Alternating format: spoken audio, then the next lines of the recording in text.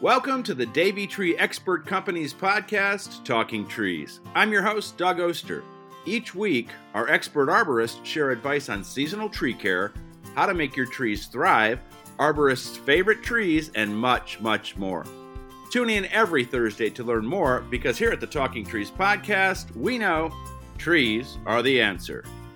I'm joined this week again by Jason Gaskell. He's an assistant district manager for the Davey Tree Expert Company in Wilmington, Delaware.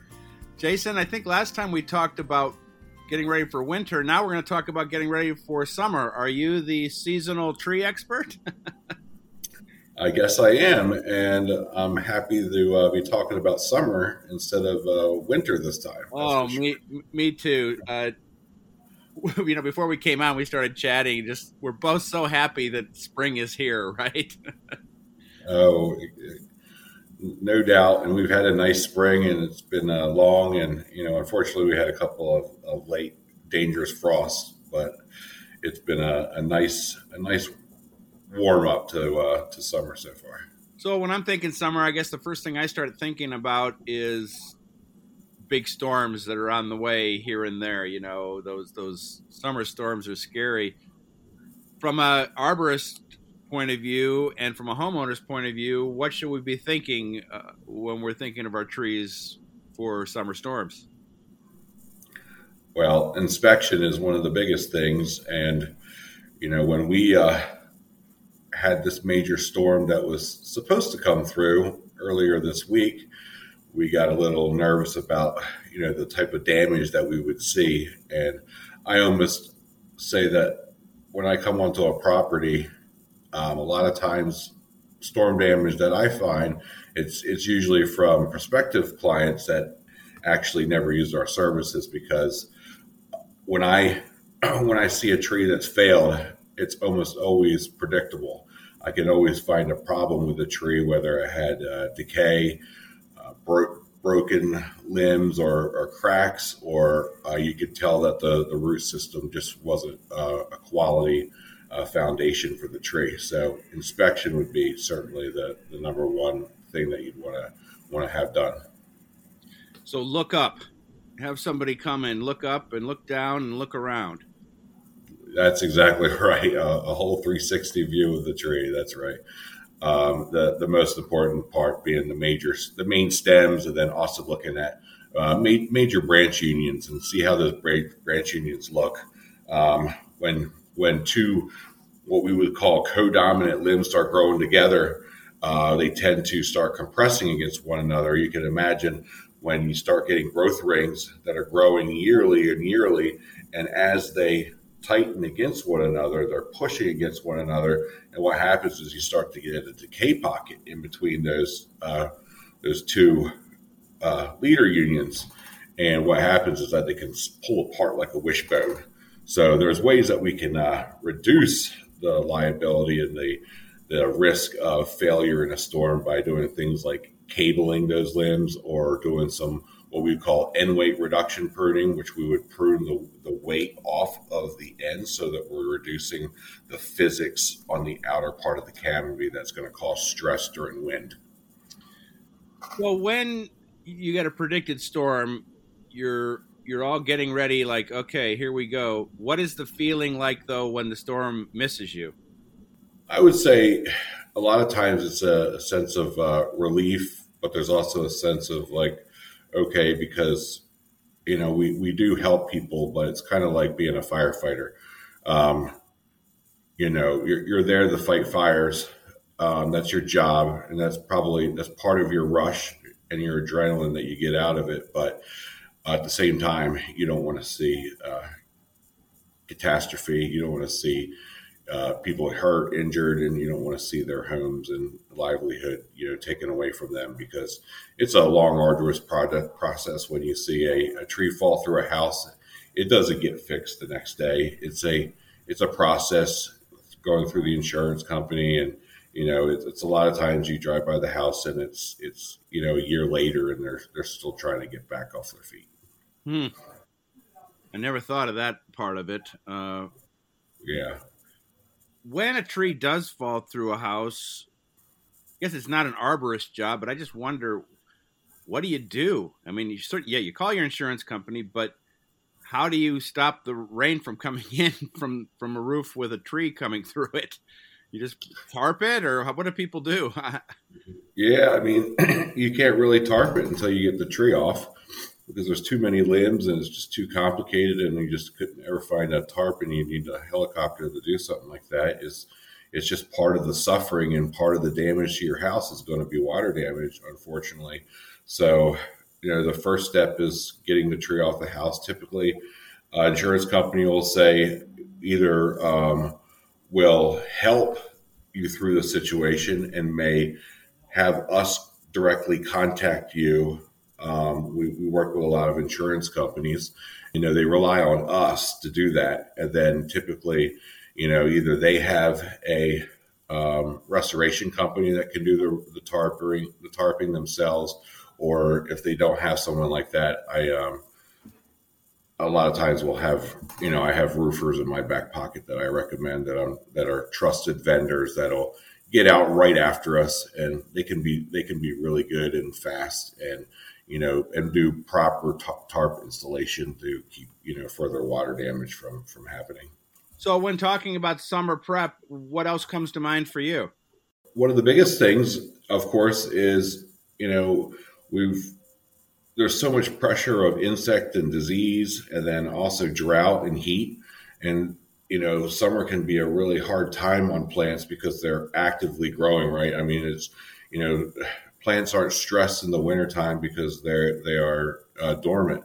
But in the summertime, when it's 100 degrees and it's hot and dry, plants, the leaves are going to desiccate. Insects are going to flourish. It's kind of ringing the dinner bell for the insects to come jump on the plant. So you want to try to eliminate insect populations that are, at a point where they're damaging the plant or affecting the looks of the plant, the aesthetics, and then you want to help the tree be able to overcome disease. And there seems to always be a new insect working its way north or working its way into the country or whatever it might be. You got to keep up with that stuff, right? Absolutely. So that's just part of globalization.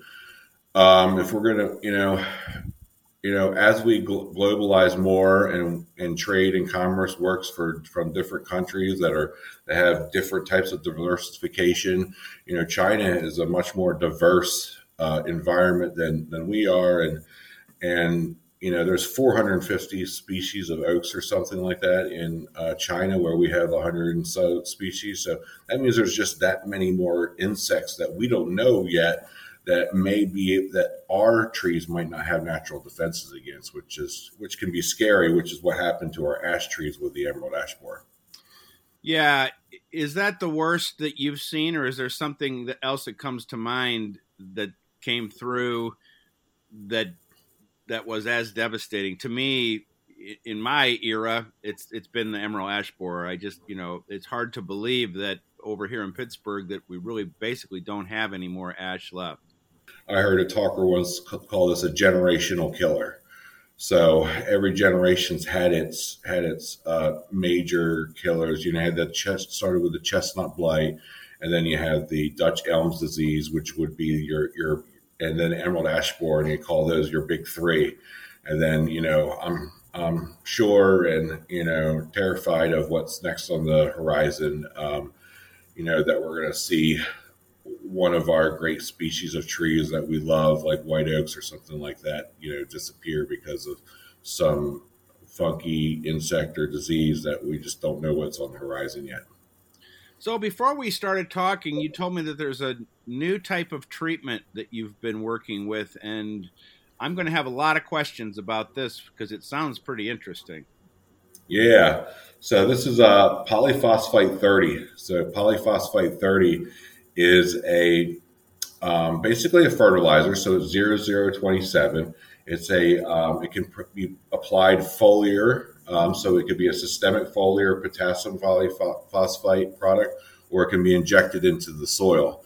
And, what it really does is it provides potassium. It's a slow release phosphite, and it helps with resistance to heat and drought stress, and stimulates the plant's defenses against disease, and then also aids in the compartmentalization of wounds. So you can actually spray it on a damage like where you've got where the tree's been damaged, and you can spray it, and you can actually get better reaction wood than just letting it do its natural thing. We used to spray trees, with tar and that sort of stuff, and those aerosols and those type of things actually inhibit the tree's ability to compartmentalize. So those things are actually bad. Where this is actually helping the tree, start its compartmentalization, and it stimulates that even quicker. When did this come into play? This is the first I've heard of it. A few years back, we started using it last year, a couple of years ago, with experimenting with it, and now a lot of offices are now starting to use it. We started using it pretty heavily last year, and this year we've automatically put it into our lawn program. So our summer fert, instead of putting a lot of nitrogen in, we're going to put this on the lawn to help with the drought tolerance, the heat stress, and then also fortify against disease, instead of just trying to push nitrogen, which is going to make the plant try to grow in a stressful environment. And then we're going to inject trees with it too, to help with the drought stress. And we've seen pretty amazing results from a point of view of, and I could show you a picture here of where like a tree was damaged by a car, was hit by a car, and so they started spraying it, and over half a year. The results are pretty phenomenal. To see the compartmentalization process go so quickly, it looks like it was, the tree was compartmentalizing over a couple of years to get this result. Let's see if I can show you this picture. And this was over 4.5 months. They traced the bark area, treated with polyphosphate in water, and sprayed the wounded area in May. And this is what it looked like by September. Wow. So explain exactly what we're seeing there. That is amazing. That tree got nailed hard by a car, and then in that short amount of time, that tree is looking good. Yeah, you could see where, so on the, I guess your left side is where the tree initially got hit, and then you can see where the tree is starting to seal the wound. Compartmentalization is a process where the tree, trees don't heal like we do when we get cut. They seal, and so they seal in different ways, and you can see the callus tissue that's coming over will eventually, close that wound. Now that's a big wound. I'd like to see how it looks now, but that's a lot of growth for just 4 months. That's for sure. Well, before I let you go, I want to talk a little bit about you and what you get out of your job, because it's obvious that you are passionate about this. Talk a little bit about that for me. So I got into this industry. I was into interpretation of natural resources. I was a park ranger, biology. So I've always loved the sciences, and I always loved my thought was I wanted to explain stuff to people and teach people things and talk about the natural environment. And so I was a park ranger for a little bit. And then I worked for a nature society where I taught children's classes and adult classes. And that's what I was really passionate about. But a lot of times some of those jobs are kind of seasonal, and I didn't see a clear path to become full-time for, as far as what I heard when I interviewed other park rangers, that it would take quite a while. And so during the winter season, I ended up getting a job as a landscaper. And then I heard about arboriculture, and I was recommended to a company where, And when I interviewed and I just saw the process, I said, wow, this is the neatest thing in the world. Like doing plant healthcare, taking care of trees and being a tree doctor. I was like, this is going to be like the coolest job in the world. And I could see myself being a doctor of living things and trees and plants and shrubs and diagnosis and talking to people and helping solve problems like that was kind of like, it clicked me, and it was like a dream come true type of thing. And that's where I started off, was in plant healthcare. And I did that for many years before I got into the consultation and management side of things, where I still, love, talking to people about trees, and I get to, solve their problems and help them diagnose why their trees are sick or dying, and explain to them about living things, and, and help them. Arboriculture is a study of trees in an urban environment. I always say, if you're not studying it in an urban environment, and urban can be anything, suburban or anywhere where people are living, it's forestry otherwise. So arboriculture is working with people and solving problems about trees with people and people and trees, and putting that together and finding out, what their needs are and what they want to see out of their landscapes. Good stuff. Now, before I let you go, though, you have another first on the show. Now, listeners can't see it, but tell us what hat you're wearing today. Yeah, this is Talking Trees. Oh, I love it. Yeah. So I got this hat after doing a segment with Katie DeBow. All right. And they sent that to me, I guess last year, and it's been my go-to hat since then.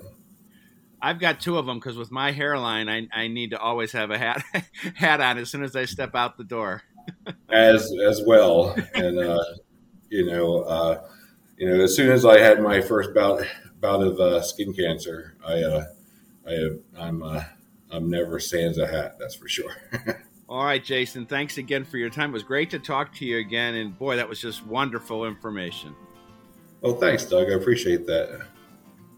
One of the reasons I love hosting this podcast is every week I learn something. It might be something about trees or the people who care for them. Now tune in every Thursday to the Talking Trees podcast from the Davey Tree Expert Company. I'm your host, Doug Oster. I'd love it if you would subscribe to the podcast. We are always having fun, and as I said, we're always learning. As always, we'd like to remind you on the Talking Trees podcast, trees are the answer.